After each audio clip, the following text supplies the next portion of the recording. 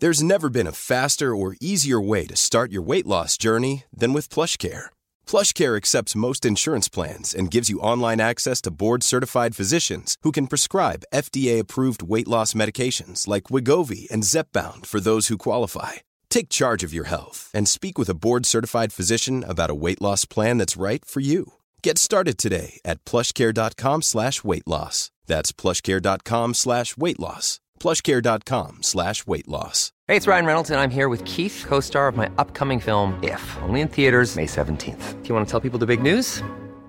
All right, I'll do it. Sign up now and you'll get unlimited for $15 a month and 6 months of Paramount Plus Essential Plan on us. MintMobile.com/switch. Upfront payment of $45 equivalent to $15 per month. Unlimited over 40 gigabytes per month. Face lower speeds. Videos at 480p. Active Mint customers by 531.24 get 6 months of Paramount Plus Essential Plan. Auto renews after 6 months. Offer ends May 31st, 2024. Separate Paramount Plus registration required. Terms and conditions apply if rated PG. Wow. Nice. Yeah. What you're hearing are the sounds of people everywhere putting on Bombas socks, underwear, and T-shirts made from absurdly soft materials that feel like plush clouds. Yeah, that plush. And the best part? For every item you purchase, Bombas donates another to someone facing homelessness. Bombas. Big comfort for everyone. Go to bombas.com/ACAST and use code ACAST for 20% off your first purchase. That's bombas.com/ACAST. Code ACAST. I jumped on the bus with the first team squad at 15-year-old. In your school uniform? In my school uniform. Seriously? Go down south on a Friday, we'd be in Bloom and I'd be asleep, and all of a sudden I'd get this pillow around my head. Paddy, shut up, you're snoring. Sorry, Didsy. But you felt great, didn't you? Oh, cock it. Straight out? Well, miss, right on piss there to me. Take it easy on us today, lads. You're joking? Their captain said to me, take it easy, pitch your shit in it. Oh, my fucking 1-0 then, isn't it? Fucking hell, first tackle, fucking bang. Hi everyone, welcome back to the 442 podcast. And today, Liam, We've got Mark Patterson, formerly of Blackburn, Preston, Bury, Bolton, Sheffield United, Southend and Blackpool. and is it a belter? No, it's a Dazzy belter. This is going to be a good one, this. Just been having a chat with Mark now. He just said, can I swear? I said, just be yourself. I've actually never heard him swear, to be honest. Blackburn fan, Mark. Fucking finger out. I heard that a few times, yeah. Blackburn fan, Mark. Blackburn lad. Yeah, very much so, pal, from early age, mid-70s. So I've got here Blackburn, YTS back in the day. You're at school. Your teacher's telling you, Mark, concentrate on your work. You're never going to be a footballer. Now, is it true? And about an hour later, your PE teacher, 15-year-old, knocked on and went and had a word with the teacher back in the day? Well, it might not have been within space of a few minutes. It might have been a few weeks later. But yeah, one of the teachers, I think it would, I don't know, history or English, whatever.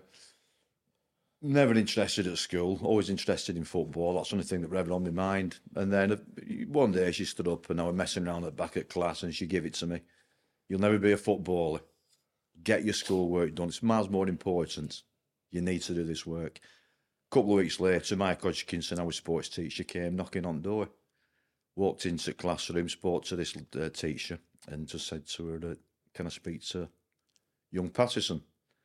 Pulled me out of the classroom, took me to my house, got my football boots. I was on the coach for Blackburn Rovers going up to the North East, playing in a game at 15-year-old. Wow. And obviously when I came back after that, she never said anything like that to me again. She never said, you'll never be a footballer. So back in you were 15. You were on the 15 bus. Yes. Going playing a friendly, was it? It was a friendly. We signed a player from, I'm pretty sure it was Crooktown up in North East. And in return, Bobby Saxton, the manager at Blackburn at the time, said they'd take a squad up to play against Crooktown for a few quid. And I was 15-year-old, and he pulled me out, Mike, and he said, no, beg your pardon, it wasn't Sacco, it was Howard Kendall at the time. And Howard Kendall had asked if I could go and play so he could have a look at us. I went down to Ewood Park and I jumped on the bus with the first team squad at 15-year-old. In your school uniform? In my school uniform. Seriously? Yeah. I had my blazer on. Got some funny looks when I got on bus, but yeah, it was amazing because you've got to bear in mind, even though I've been at Blackburn since I was sort of 12, 13, I jumped on that bus with my heroes. You know, there were some players on that bus that I just used to love. And I was sat next to them going up to play a game of football with a squad, including a lot of first team players. Wow. Unbelievable. And some big name players as well. There were some good lads in there, yeah. I mean, I'll be honest, like, so we're talking 1979, 1980, 81 it was, just before I became apprentice. Obviously, Goins were there, scoring goals for fun. Howard himself. I mean, to watch Howard Kendall play, even at the age he did, he was playing manager at Blackburn. I mean, he was a fantastic player. But, you know, it was great to get up there, but then when we got up to Crooktown, it was middle of winter, and that was another story. An experience I've never, ever gone through again. But all the first team was right with you? They were brilliant. They were a great bunch of blokes. I mean, I went up there and I sat on bench and, you know, we're in changing room and lads were getting changed and what have you. And I didn't have the football kit I put on. It didn't even fit me. I mean, they're all extra large. And as John knows, you used to dive in foot kit. If you were last in foot kit, you got the shitty stuff that were left at end. So back in the day then, that was just like, no offence to like people play Sunday football, kit bags in middle, get in for your strip. Yeah. Well, only thing you had were your shirts. With your number. That hung up, just your number on. And then socks and shorts were in the bag in middle. You used to dive in foot socks, and if you last one, like being a young lad I always was, you come out with XXL shorts, socks up here, and XXL shirts. And honestly, I got that night up in Crooktown. When I got my kit on, you couldn't see any of my skin whatsoever. I went from neck to toes, just in a football kit. I looked like a rag doll. I've got this vision of Kez. It's similar, honestly, yeah. Bear in mind, I'm about bloody 8 stone way through with something, you know. Did you get on? I didn't get on. I came on at half time. So you got prior to the game, we were getting changed. And back in the day, it were jock straps you used to put on. And these jocks, well, they were not one to fit me because I was a kid. So everyone's getting changed. I just thought, well, I'll just blag it like, and I'll just put my shorts on, XXL. So I put my shorts on, I'm sat on bench, it's snowing, it's windy, it's 30 mile an hour winds, it's fucking freezing. And I'm sat on bench freezing my nuts off. Gets in at half time and I was gone, so Paddy, you're going on some. Just go and enjoy yourself. Get down wing, get your crosses in, because back in there, that's what I was. And just enjoy it, son. I said, oh, brilliant, so kicks off. Ball gets knocked onto left wing. I'm running down left wing, and all of a sudden, my shorts blow up, and I've no jock strap on. My fucking bollocks are flying everywhere. I'm all over the place. I'm running down wing. I've got one hand on my bollocks, and I'm trying to chase after the ball. And so Howard Kendall's come to the dugout from stands. Paddy, come here, son. So I've gone over to him. He said, what's wrong? Have you got a groin strain or something? Are you okay? I said, no, Gaffer. I said, I've no jock strap on me. Fucking balls are all over the place. He pulled me in dugout, sat me down, and the lad who was sat next to us, he made him take his jock strap off, and I put the fucking jock strap on. A sweaty one I on. had a sweaty sock jock strap on, and fucking, honestly, brilliant. Funniest thing ever. Howard Kendall, he said it's funniest thing he's ever seen. But I bet, though, on the way back, Team Buzz, I bet everyone's pissing their pants at you, aren't they? Oh, I will laugh, yeah. Yeah, they'll laugh about it. But I were, you know, I mean, what kind of 15-year-old kid? They weren't too cruel with us, but honestly, mate, I'll never forget it as long as I live. So, Brilliant. Day after, did you have to go back to school? Back to school day after, straight back into school. All my mates were asking about it. How have you gone on? You know what I mean? And then, as I say, I must say, I think she called Mrs. Horsefall, I think she was called. What she was saying, to be fair, were right. I should have concentrated more on my work and what have you at school. And, you know, I've never said to anybody, you know, don't do anything different. Work comes first at school, your school stuff. And I've always maintained that. I was wrong, but when you're 15-year-old and you're best footballer in school and in area, you're down at your team that you love, you've got this confidence, haven't you? And you just don't give a shit about anything else. And you're single-minded as well, and that's probably what got you to where you were. Unbelievably, yeah. Do you know what I mean? It's like, I'm going to be a footballer. It's right, is that, isn't it? That happens a lot in football. Often you'll get lads who are equally talented, but if you've got a bit more about you, a bit more focus, a bit more bottle, invariably you'll make it. The ones that are self-driven will make it. That's right, yeah. 18 months later, Carlisle United away, full debut. Yeah.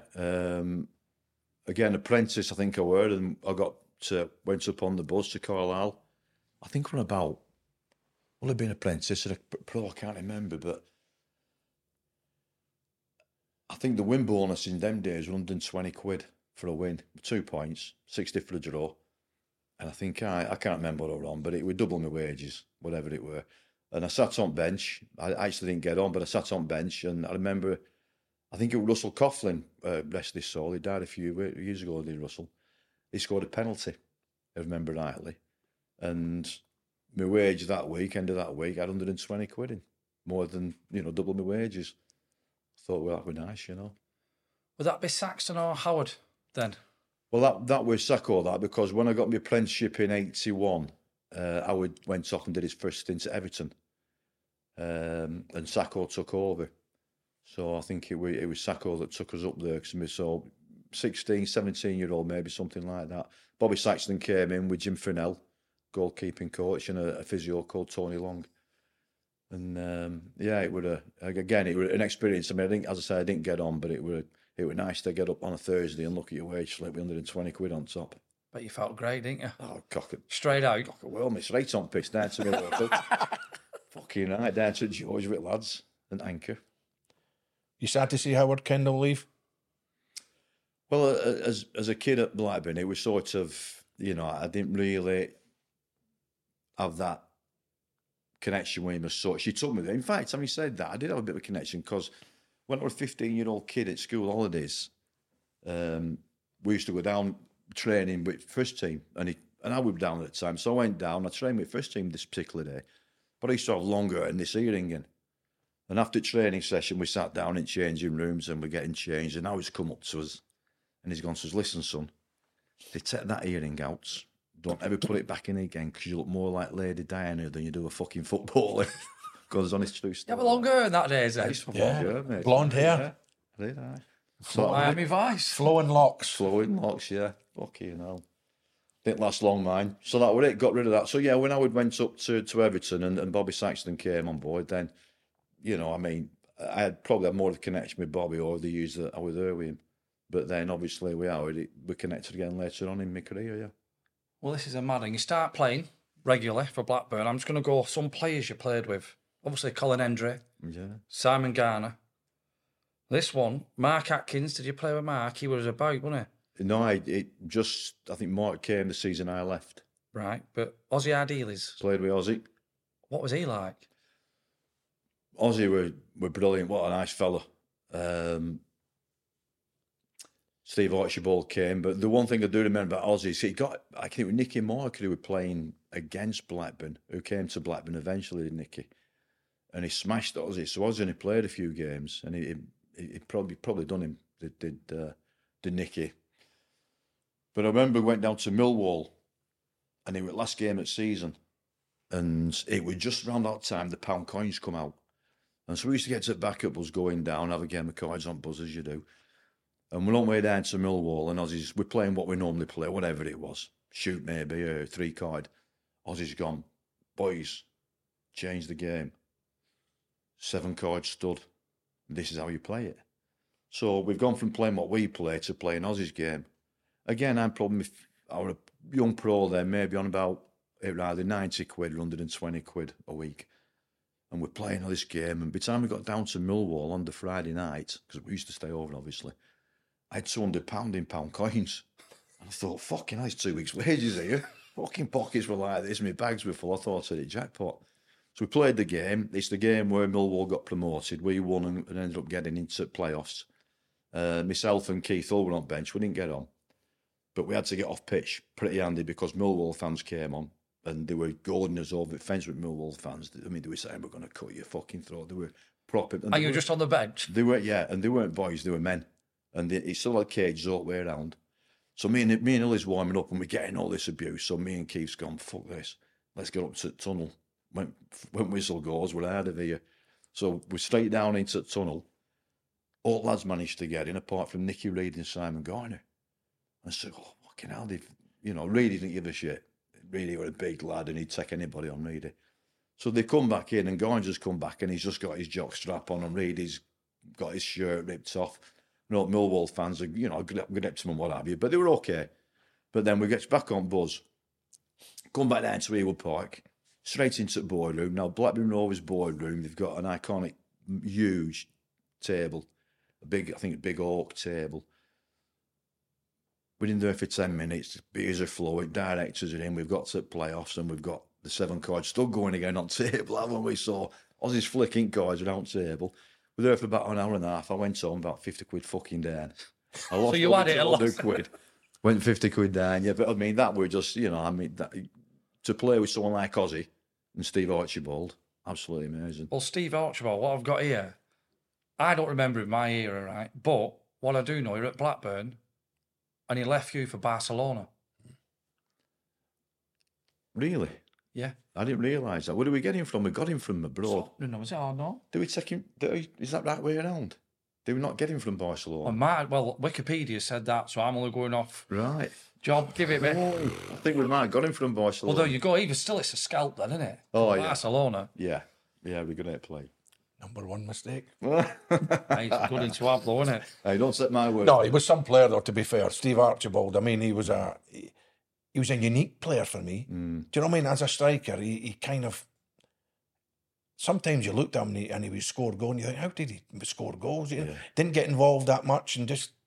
But when he went in the box, he was alive, wasn't he? Finish. Honestly, but what surprised me about him, again, I'm only still a young lad, but what surprised me about him, he was good into feet. Yeah. He could get hold of it. I mean, he was good size, but he weren't big, but not many people got around him. No.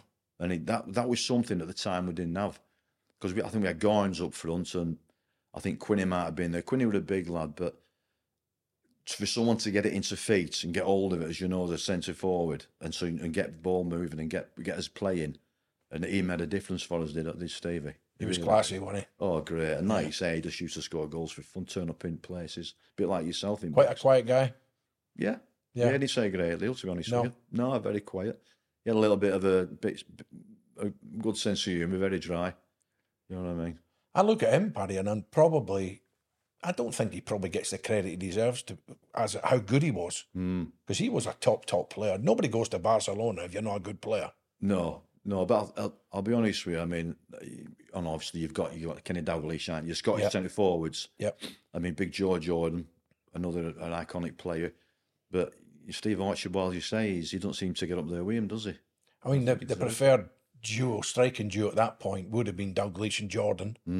But Steve Archibald was always there and scored some important goals for Scotland as well. Yeah, no, very good. But he was, good striker. Why you leave? Was it time to leave Blackburn, your hometown club? Well, yeah, it's well documented. I just didn't get on with Don Mackay. What he did to me and how he went about getting rid of me were nothing short of disgraceful. Did he do it the wrong way? Oh, unbelievably. See, when he came to Blackburn, I was just recovering from an injury, and his very first game, my first game back in reserve, we played at Leeds away. So Don Mackay, Tony Parks, took me up in Don Mackay's car instead of going on minibus, because we used to go on minibus in them days with no money for coaches. Well, that's weird straight away, and it's different, isn't it? Well, yeah, I'm thinking. Well, my first thoughts were obviously he must fancy me, obviously to set me up in his car, so I've got a chance here. So I jumped up in his car, went up to Leeds. 20 minutes into the game, I got smashed. And I turned around, and this lad who smashed me, I thought, you're getting it back. Because back in them days, that's what you did. And if somebody gets you, they're getting it back. 10 minutes later, I've cut this lad in half. Bang, done him. And we're getting into change with half time, and Don Mackay says to me, you tackle like that again, and you'll never play for me. My players don't do that. And I've got to him, he just smashed me 10 minutes before I smashed him. I'm not going to let it go, am I? He went, you don't ever do it again. I said, well, I'm sorry. I said, but fucking hell, that's what I do. If somebody gets me, I'm going to get them back. Fucking simple as that. He went, right. Went downhill from there. And then my missus got pregnant with my first one. And he pulled me in office end of season. He had Tony Park sat behind me. And he was sat in front of me. And I thought, that's a bit... Were you playing as well? Did he have you playing? No. To be fair, back end of that season, we had 1 or 2 injuries, and he stuck me out on right wing. And you're a left winger? Put me on right wing, I'll never know. Well, fucking hell, what's the point in that? I was getting a bit of stick off punters at times, off supporters, because I weren't getting a game, and I weren't really playing that well when I played. I'd been there too long, I needed a change.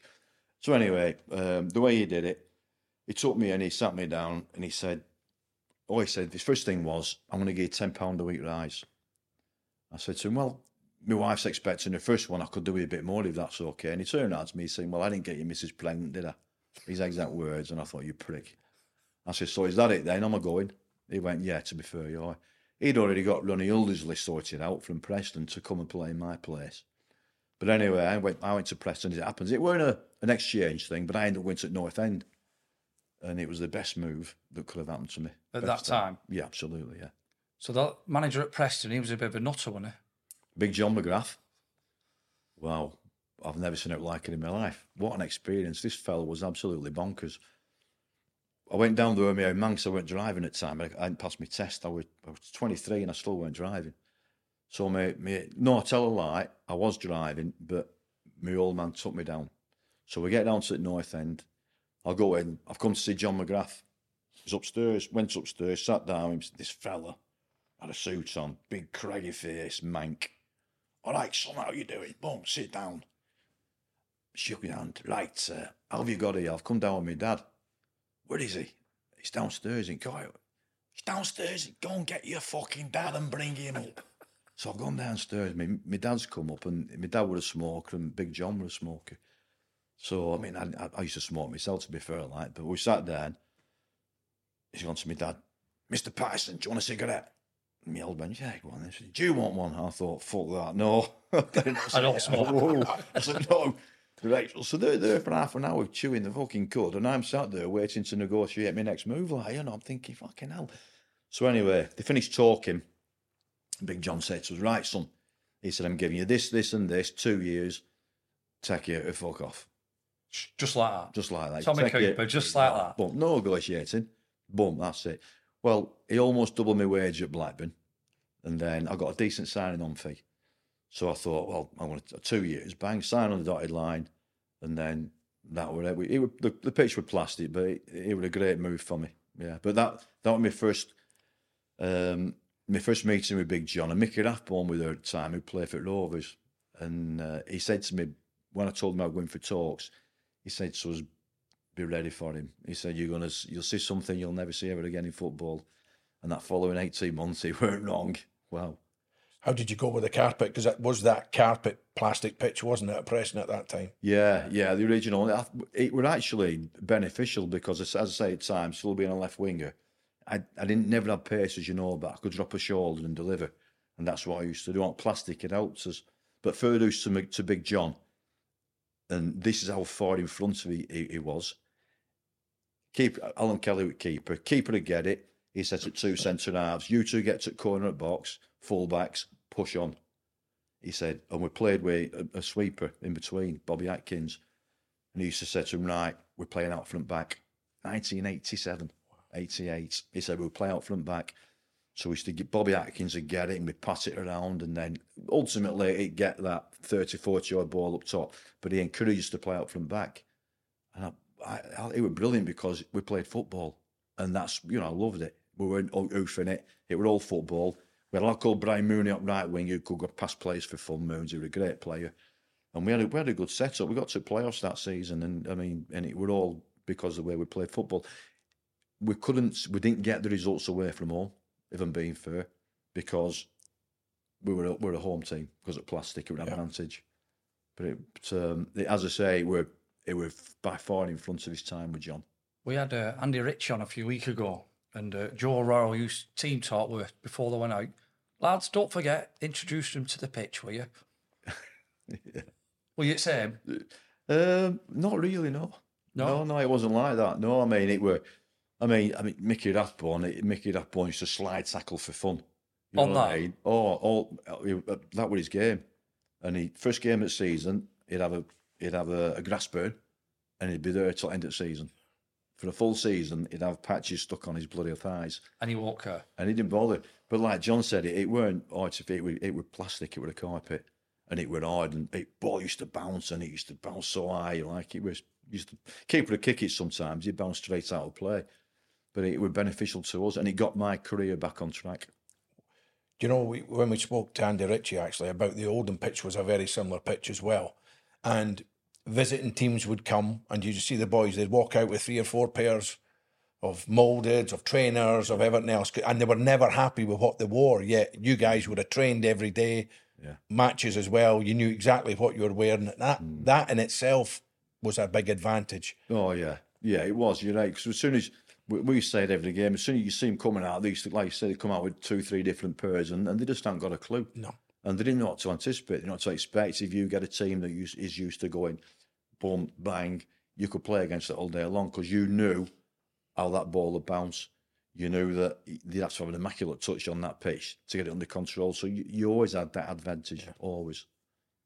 Big Sam player? Yeah, Sam come. Sam was there for a short spell. In fact, when I first signed, Frank Worthington was still there. And Frank, I missed this. Yeah, you didn't know that, did you? No. Frank were down there because Frank and Les Chapman were best mates, who were the kit man at City Chappie. And when they were youngsters together, Huddersfield, they were proper best buddies. In fact, Chappie, funniest man ever, used to tell us a few stories about Frank, which I'm not going to go into because it's probably not appropriate for this. But Frank were there, and he played on left wing. He were only for 3 or 4 games, and all he used to do was stand on left wing and say to the keeper, "Just hit me, son." And Frank just control it and just knock it off because he couldn't run. But even he must have been getting on 40 when he played at North End. Wow! But he were a great character. I bet he's a character, isn't he? Oh, one-off in a character. Really was, yeah. But yeah, then Big Sam signed.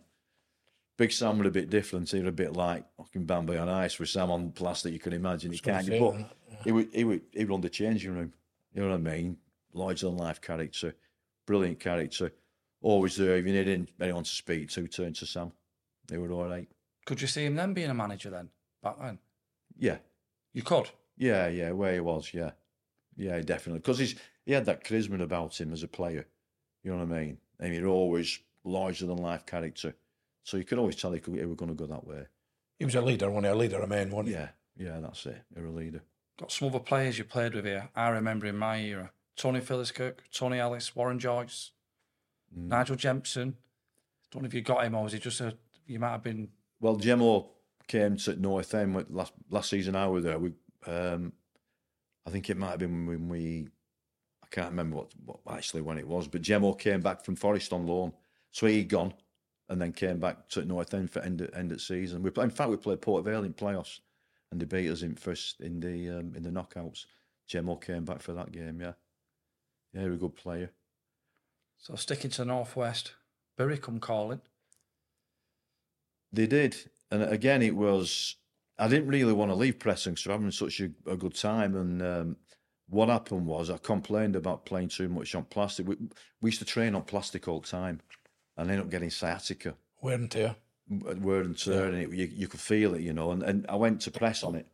And I didn't call anybody. I got asked, how's your injury? I said, we always train on plastic and I can't get rid of it. Well, Big John obviously took that wrong way. And he just pulled us in one day. He said, "Bury want you. I'm signing Nigel Greenwood from Bury, and they want you to go the other way." So I went from one extreme to the other really when I went to Bury. I'm just gonna your record here at Preston: 55 games as a winger, 19 goals. I took penalties. Never missed one for North End. But did anyone else come in for you? No disrespect for Bury. It happened that quick. I don't think anybody knew because there more agents because it was part of a swap deal. That's right. Yeah. Because he wanted a centre forward, did John, and so he basically he sorted that out, and then Big Sam Ellis at Bury turned around and said that I want Paddy in return. So you've gone from a larger than life character at Preston to probably the same again, if not more so at Bury. Big Sam. Yeah, he was.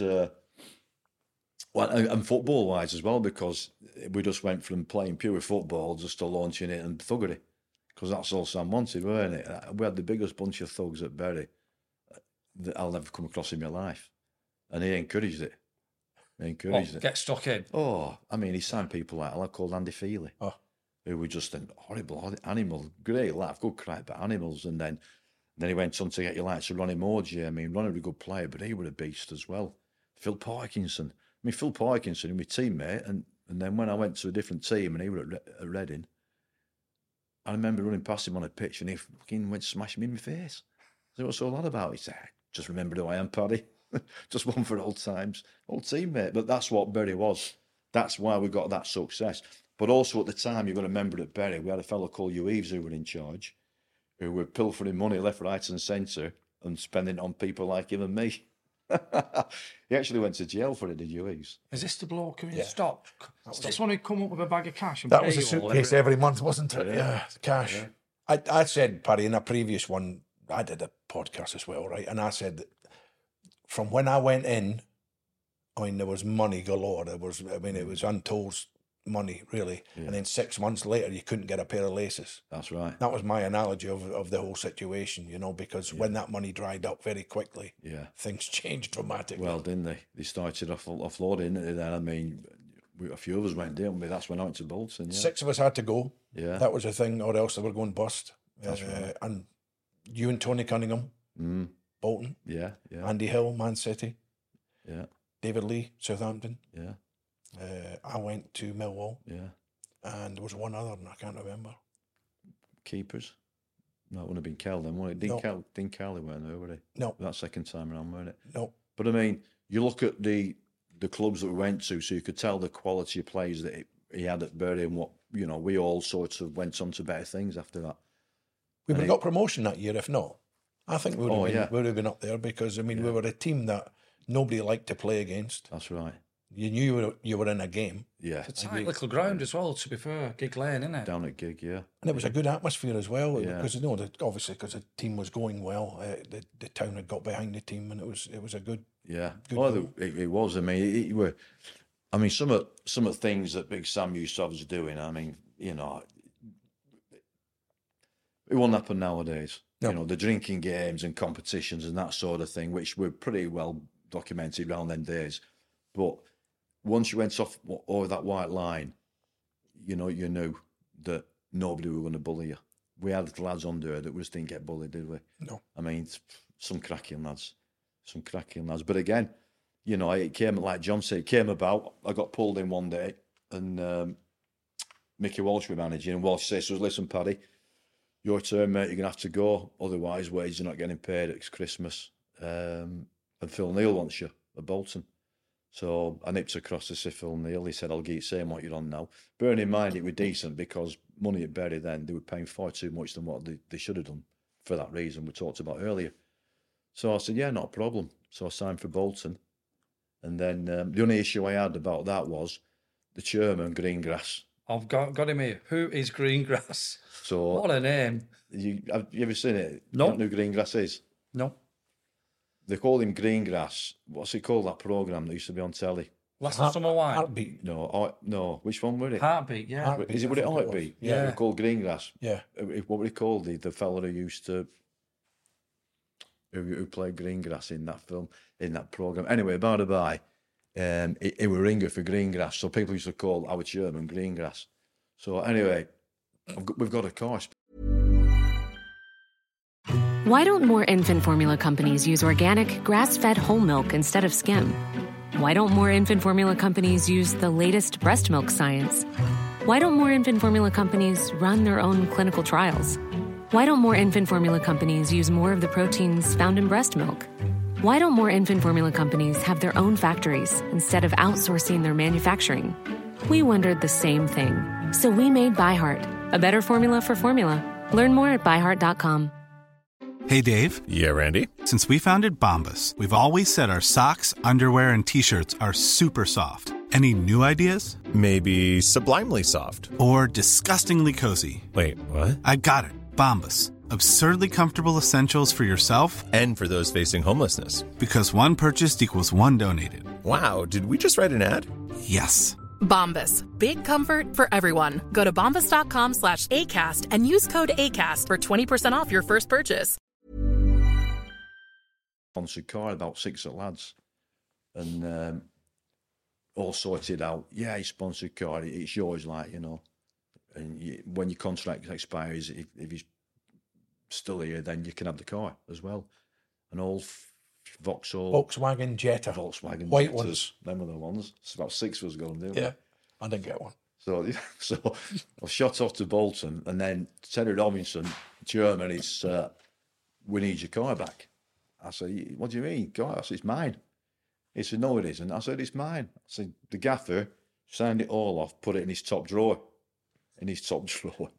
So he's gone, well, it's not. It's a lease car. You've got to take it back. So you're not getting it back. Simple as that. So I want something for it in return. Anyway, he gave us $2,000 for a car. I had to give it him back. Then you've got to buy a car, though, haven't you? I had to go and buy a bloody car, yeah. What was Phil Neal like? Bad reports he was a bit dour. Weren't great for teaching people. Mickey Brown runs shop. Mickey Brown was his assistant. Phil was obviously his presence in itself after what he'd achieved as a footballer. That got enough respect. But Mickey Brown run the show. You know, if anybody weren't pulling the weight, Mickey would come in and he'd point the finger and he'd make sure things were in order. Training wise, I would probably say very similar to what Liverpool did, I would imagine. All we did, we play football. You know, we didn't do many set pieces. It were all five-a-sides, get out there and enjoy yourself and go and play the game. Who would you say then when you come? Like a room partner? Who's like your roommate? I think I used to room with Didzy more than anybody because me and Didzy played at Bury. And then obviously Didzy got his move. And then when I first moved down there, when I first went up there with Phil Neal, I can't remember who I roomed with, but after that it became Didzy. I mean, to be fair to Didzy, when Didzy come to Bolton, he was struggling at Southampton, weren't he? Yep. I know he wanted to get back up north, and I was still in contact with him. And I actually told Bruce that he wanted to come back up north. And Bruce went to got him on loan, didn't he? Whether that had anything to do with it, I don't know, but I made Bruce aware that he wanted to come up north. Didzy's got to be the best roommate ever on a... Got to be. Has to be. He used to fucking smack me in the middle of the night with a pillow because I snored. Honestly, I used to wake up in the middle, we'd go down south on a Friday, we'd be in the room and I'd be asleep, and all of a sudden I'd get this pillow around my head. And he said, Paddy, shut up, you're snoring. Oh, sorry, Didzy. Fucking hell.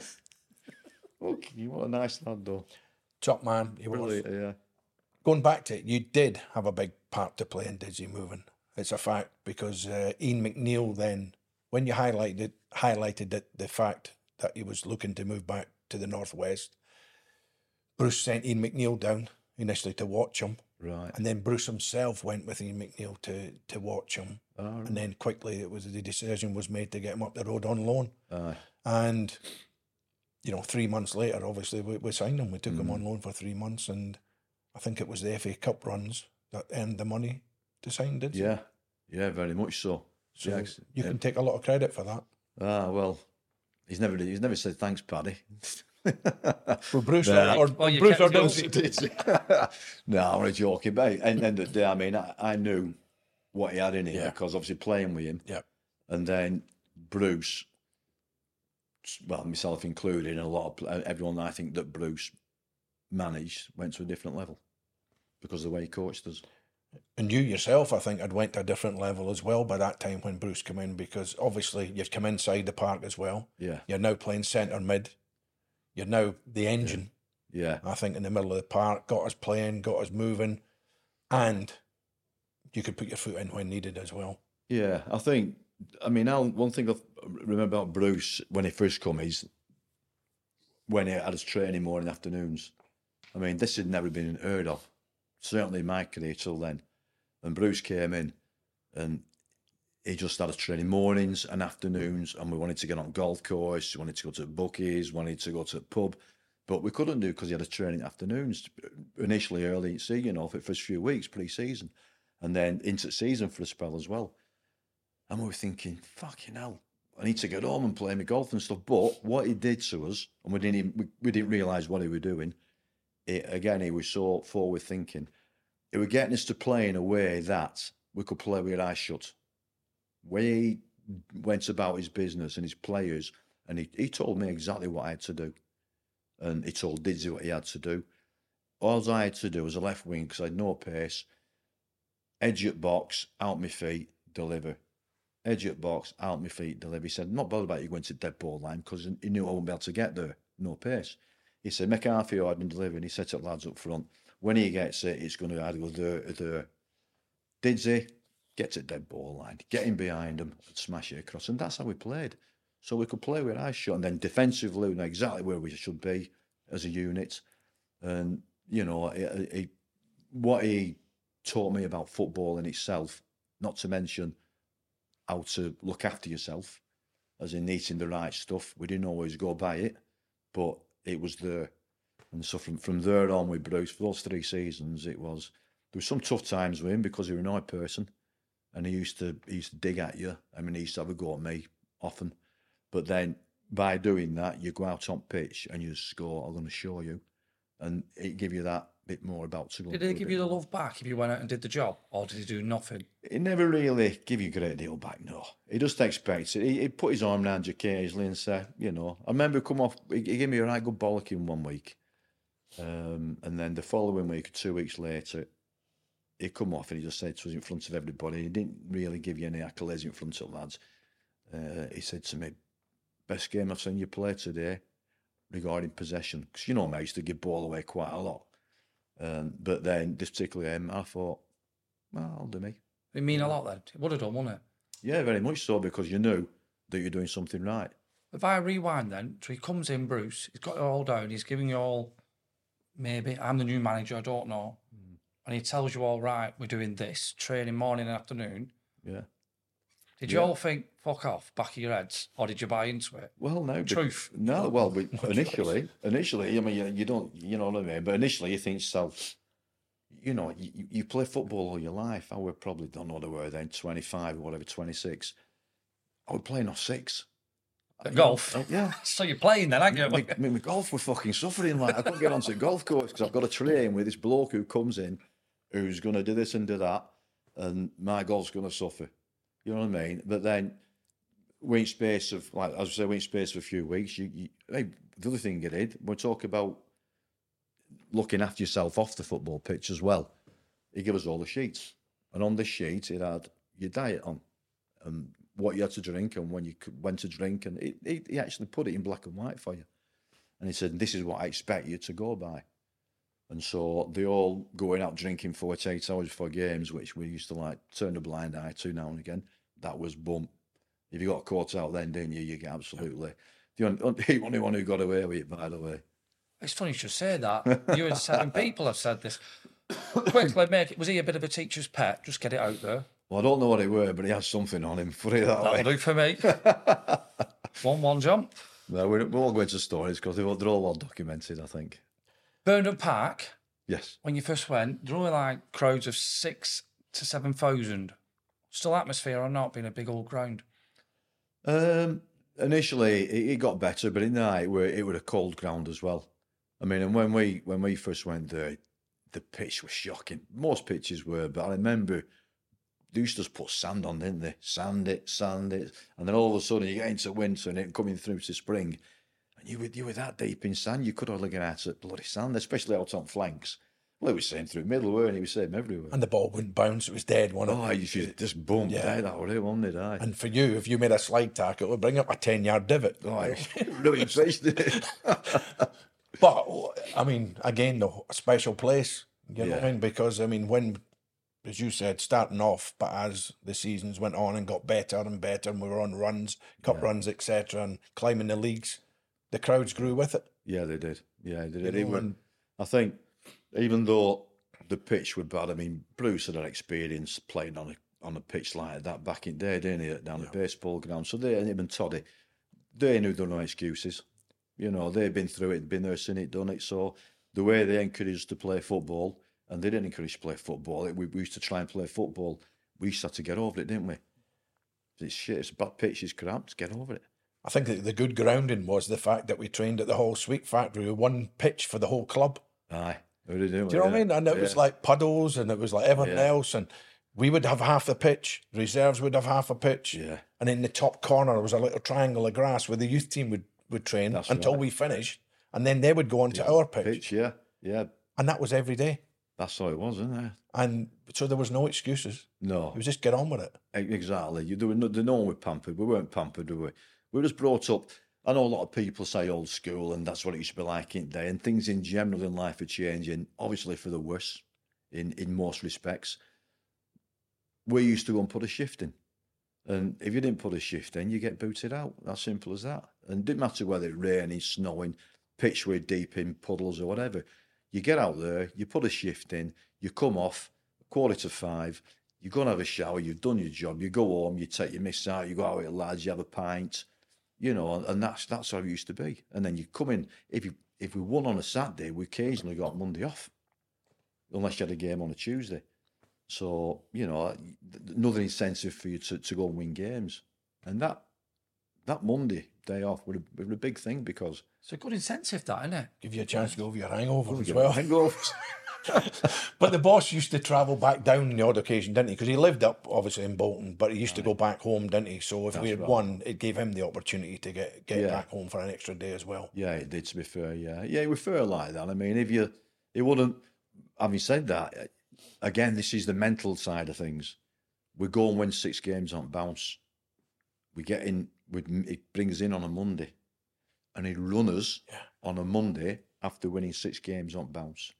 He'd take us down to halls, he'd put the cones out, and he'd run us until we couldn't run, until we dropped, and then he'd give us a couple of days off. And you used to think, what's all that about? It's in your head. Keep your feet on the floor. Absolutely, yeah. Don't get carried away with yourself. Yeah. Is it until later in life you realise that, or did you realise that then? Well, we couldn't get around it. I mean, I think as it happened, it didn't happen a great deal, but occasionally it did happen. You used to think to yourself, he's taking the piss. What's he doing? But then you realise what you're actually doing, didn't you? You knew. He weren't punishing us. He must have been doing it for the right reasons. And obviously he was. Well, I've got a great stat here, John. Your first goal in the league at Burnham was a 2-0 victory in front of 7,000 people against Hull City. 5,800. No, 7,000. 2-0. You scored. Yep. And Mark. Did I score? Yeah. Okay, now that's a rarity at Bolton, isn't it? Scoring goals. Jesus. I've got a few more stats. But that season, FA Cup, Liverpool, your take on it? Burnham Park, frozen pitch. Yeah. Were you in the middle then? Did Bruce start playing in the middle? I played down centre, yeah. And were you the captain? I was the captain, yeah. Yeah, I remember I knew their captain was, what's he called, who took me down to Southend? Irish boy, Ronnie. Whelan? Ronnie, fucking hell, I can't forget it. He took me to Southend, Ronnie. My memory's not like it. Was he captain then, Ronnie Whelan? I think I'm sure he was either him or Stevie Nicol. Or would it have been Ronnie or Steve? I can't remember. I was going to say John Barnes. No, it weren't. No? No, because I remember I went up into toss-up to kick-off. Whelan wasn't playing. We're not Ronnie. No. It might have been Nicol then. I don't think Stevie... Did he play that game?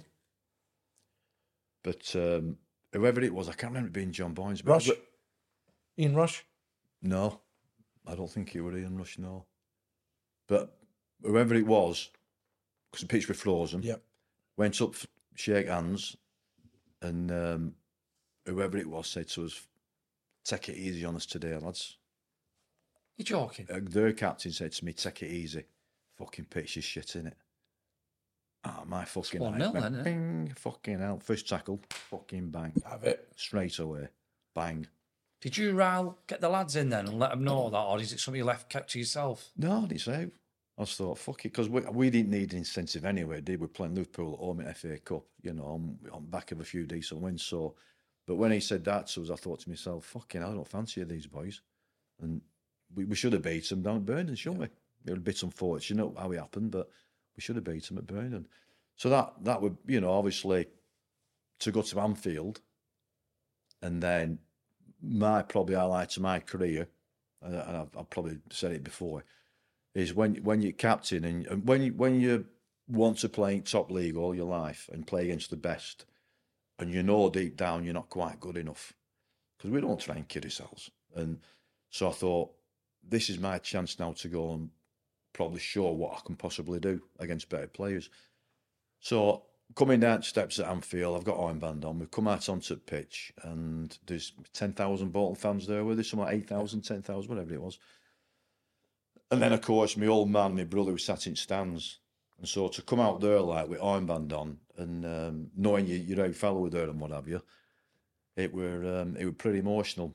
And then it were a few years later, my old man actually told me that he had a tear in his eye that night. You know what I mean? He's so proud. So yeah, that stands out to my mind more than out else. Do you remember the game? The win itself, phenomenal. Yeah, of course I do. I remember Didsy finishing Mike Marsh's career at Liverpool. That goes without saying, because Didsy had a game that night, didn't he? Wow. Could have scored 5, couldn't he? Best live performance I've seen from a player. Oh, seriously. Easy. He was unplayable, phenomenal. He would. I mean, we knew we were good, but that night he absolutely tore him to pieces. I think if I remember right, I think second half they put Mike Marsh off him. Then they switched Rob Jones. That's right. Yeah. Over to and he did the same to him. Yeah. I mean, and not just him. He was coming inside, outside. I mean, with a little bit of care, he could have probably got 2 or 3 himself that night. He could have. That little run he did from halfway line right through. And they pulled the shorts off him. Remember, split his shorts. I mean, they tried everything, and he was outstanding, just phenomenal. Yeah, but then obviously yourself and Andy, like them goals, amazing.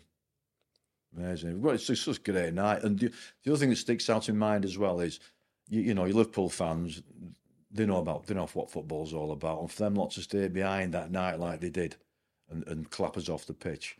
That was massive respect to them, and that was them showing respect to us. Amazing. Because we beat them playing football. Yeah, we did. It's as simple as that. We didn't, you'd expect a lower league team to go and try and kick them off the park. That's right. We played football. We did. And it was end to end. It was, it must have been a great game to watch if you were a neutral. Oh, but especially if you were a Bolton fan, it was an unbelievable game. But no, it makes the hairs in the back of my neck stand up just thinking about it, There's certain games you never forget. No. There's games that you forget and people say, oh, I forgot about that. But you don't remember them games. You don't remember you get that up, how you still got up that high and stayed there. I'll never know. That's what you used to do, though, isn't it? You could jump, I don't know how you did it. You had invisible wings or something, pal. You could just jump and fucking float up there. Your crosses and Didgy's crosses. You know what I mean? Did that beating Liverpool give like the team more belief now, look, we can get out of this league? We're onto something here with Bruce and how the team were. I think we went into that game believing we could beat them. Went into every game believing that we were going to win. We knew, you've always got this thing in the back of your mind where you're playing against superior players or teams, but you've always got that winning mentality. And when you've got that winning mentality and that belief in your team and your teammates, because we knew we had that way of how we played and it was bringing us success. So when we went out against Liverpool and Everton and the other ones, we knew that we had a chance of winning every single game. That night, though, you and Kells ran the show from the middle of the park. Well, Kells were outstanding, weren't he? No, the two of you were. We worked. I think we nullified them and then we outplayed them, didn't we? And, you've got an outlet both sides. You had Greenier wide on the right, Didsy was wide on the left. Yeah. You had an outlet every time, and if not into mine or Andy's feet. That's right. And then but you ran it. Honestly, you just ran it from start to finish in there. And they couldn't get near you. No. Right, I've got a good stat here. But no one knew. I didn't know this stat until this morning at 6 o'clock. That season, the last 19 league games, please be right, you only lost once. Yeah. You lost once. The last 19 league games. Wasn't that a record at the time?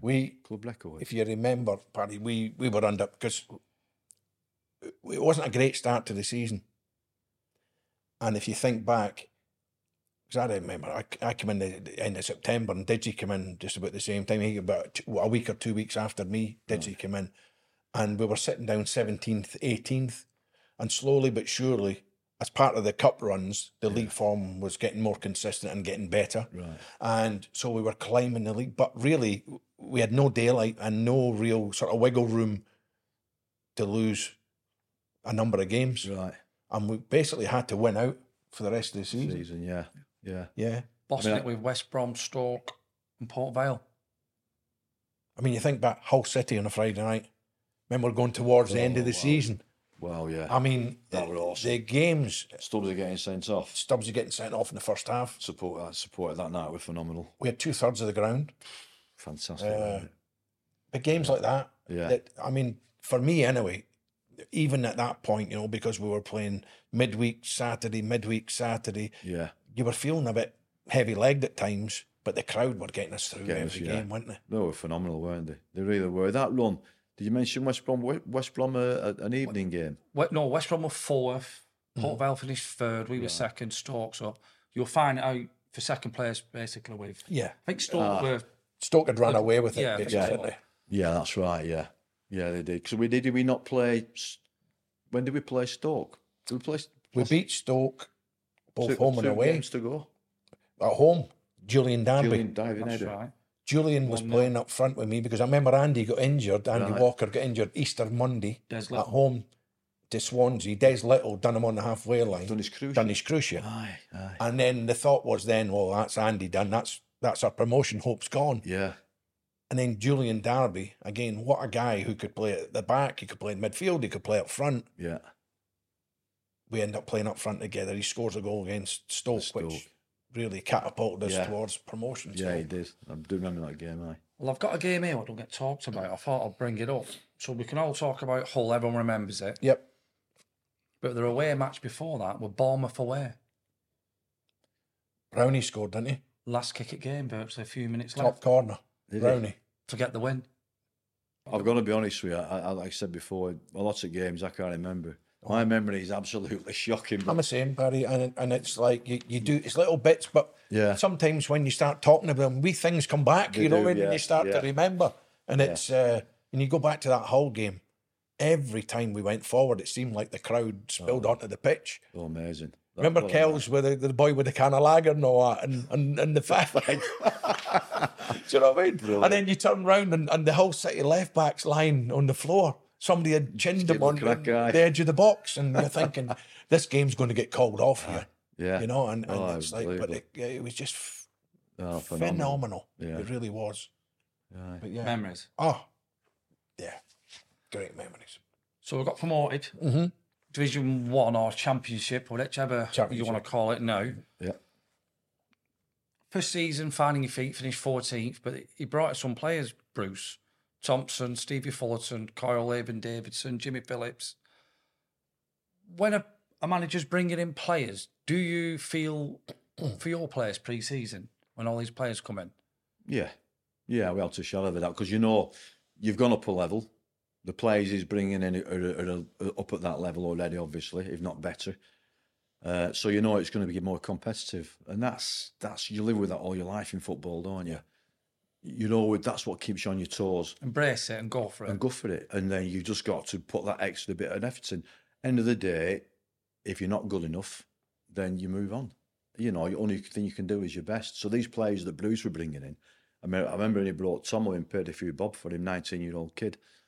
And first time we trained, you could see that this kid had something. I mean, did he play for England youth? Yeah. He did, didn't he? Yeah.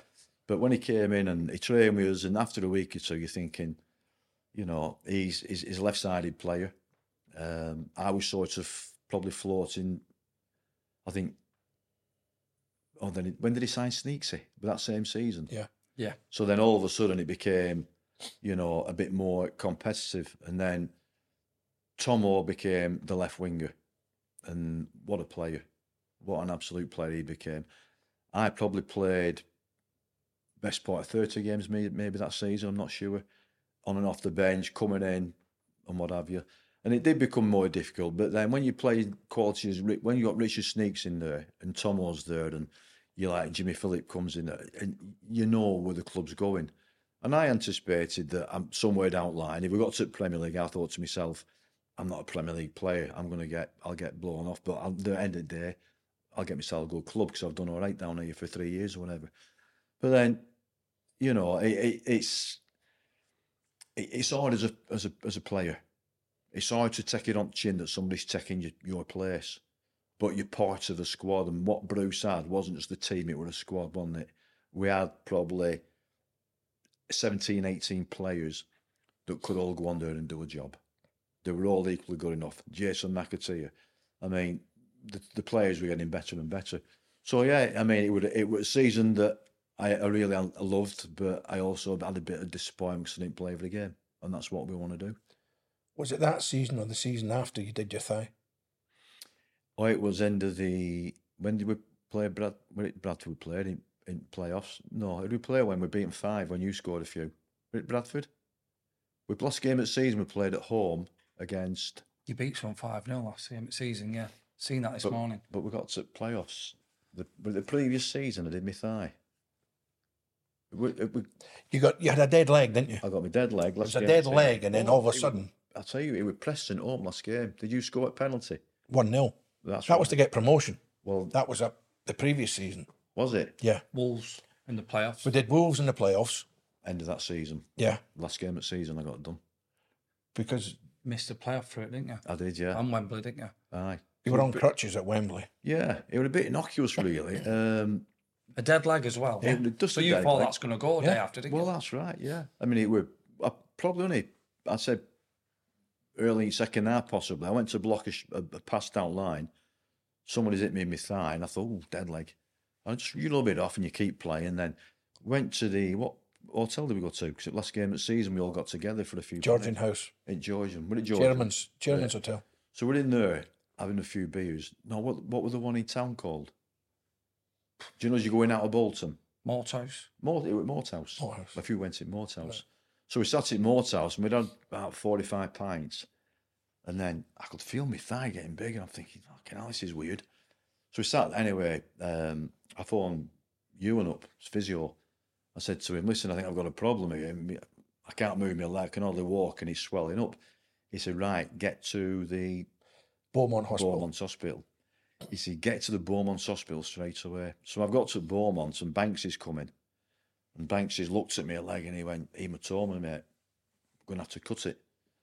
But we can't do anything until your beer's worn off, sort of thing. So I had a few little painkillers and what have you.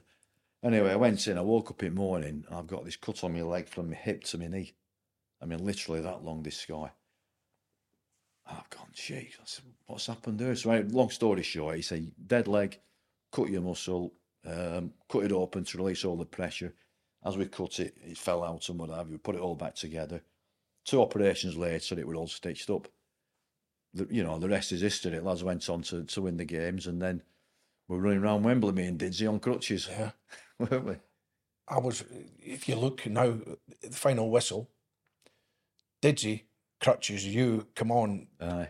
Oh, Didsy, I'm the first one. Right, remember that? Like, we rolled about, and that was it. Wembley, it was like, because when you think back now, Didsy didn't play, obviously, he missed out on it as well, and it was such a big game, but so vital to the team that, do you know what I mean? It was good that it was, that's what you meant as well, isn't it? Didsy in particular was a big loss, because he's really our main man going for what forward line we had, to be fair. Tom or yourself, Andy did. I mean, we were phenomenal. But I mean, Greeny did a job, didn't he? And the lads who come in, like we said before, we had a squad. Yeah. And that's what got us through. Premiership, fit, playing against your boy-up team, Blackburn. Good memories. We, there's one thing you missed out here about FA Cup ups and downs. Well, I'm going to come back to Everton and Arsenal. Yeah, I'm not. It's just because I got it's in my head there. Because you have you forgotten Oldham? I weren't going to mention that. Listen, you've got to mention it. I weren't going to mention it because about the good times before beating Villa. Yeah. The Arsenal game I want to mention. I like the Arsenal game. Highbury away. The thing I remember about that is we should have... Did we win? What were it, 2 or 3? We should have been 4. 3, but it should... Tony Kelly's free kick. Yeah. And that was probably the best goal of the night. Yeah. And yet, he did Martin Keown for encroachment. Yeah. It's a bloody goal. The ball's in the back of the net. Ball went in, that's absolutely right. If we weren't leading 3-1 at that time, that would have been a goal. Yeah, it would have done. It was like a Samaritan goal, that. It was disallowed. But yeah. The biggest thing for me that night was it was Andy's comeback, wasn't it? And was it? Yeah, for him to come off the bench, kind of announcing himself back, do you know what I mean, after, because he worked his socks off for about 10 months, didn't he? Yeah, he did. You know what I mean? And he come back with the legs, they were that big, weren't they, his thighs, because all the work he had done. Yeah. But, no, for him to come back and get the third goal, the clincher, that made it a special night. It was brilliant. It was great seeing him back. And the thing about that was, them injuries, like you say, could have finished his career. I know they're not as bad as what they used to be 30, 20 years ago or whatever, but at such a time when we were playing so well, like I said, for him to come back and do that, but he was such a big part of the team as well, because, again, we talked about Stevie Archibald before, he could get hold of it, couldn't he? Class. He weren't the biggest, but his touch was phenomenal. Really. And that was him, I keep saying it, like, he would receive it, Andy, and if it wasn't a layoff, if he could just that quick turn, won it, and then a strike. Yeah, and it was always on target, wasn't it? Or if not, in the back of the net. Yeah, 2 good feet, mate. Brilliant. He was class. Great player. But the other thing about that night as well, was when Ian Wright I think Ian Wright might have got sub for Arsenal. If not, he might have played. But when we came off the pitch, walking back up the stairs into the changing rooms, he stood there and shook every one of his hands. And I thought, mate, you respect. Yeah. What a nice fella, you know. He did, actually. And he knew pretty much everyone's name as well. You know, he went off, hey, well done, Paddy, well done, son, boom, boom. I thought, well, that's fantastic, that. It's a class of a man, isn't it? It really was. I went to swap shirts from when I was coming off, and I was like, swap shirt. He went, I've just got a minute, I've just got to nip back in, like. And I said, right, I'll be back out here in a minute. So I went into the dressing room and came back out, and there was no sign of him. Never got his shirt. Yeah. Because he was one of the shirts I wanted, but no, never got it. Right, Paddy, what did you do on Saturday? I said, well, Gaffer, we thought game were going to be off, like. So we just went and had a few pints. He said, what do you mean a few pints? Well, 3-4 pints. We went out on a sec. He pulled this piece of paper out of his desk. It was Bible. It turned out I think there was some 10, 11 pints of lager, 10, 11 pints of Guinness, 2 or 3 shorts, and he said to us, what the fuck's a vermouth?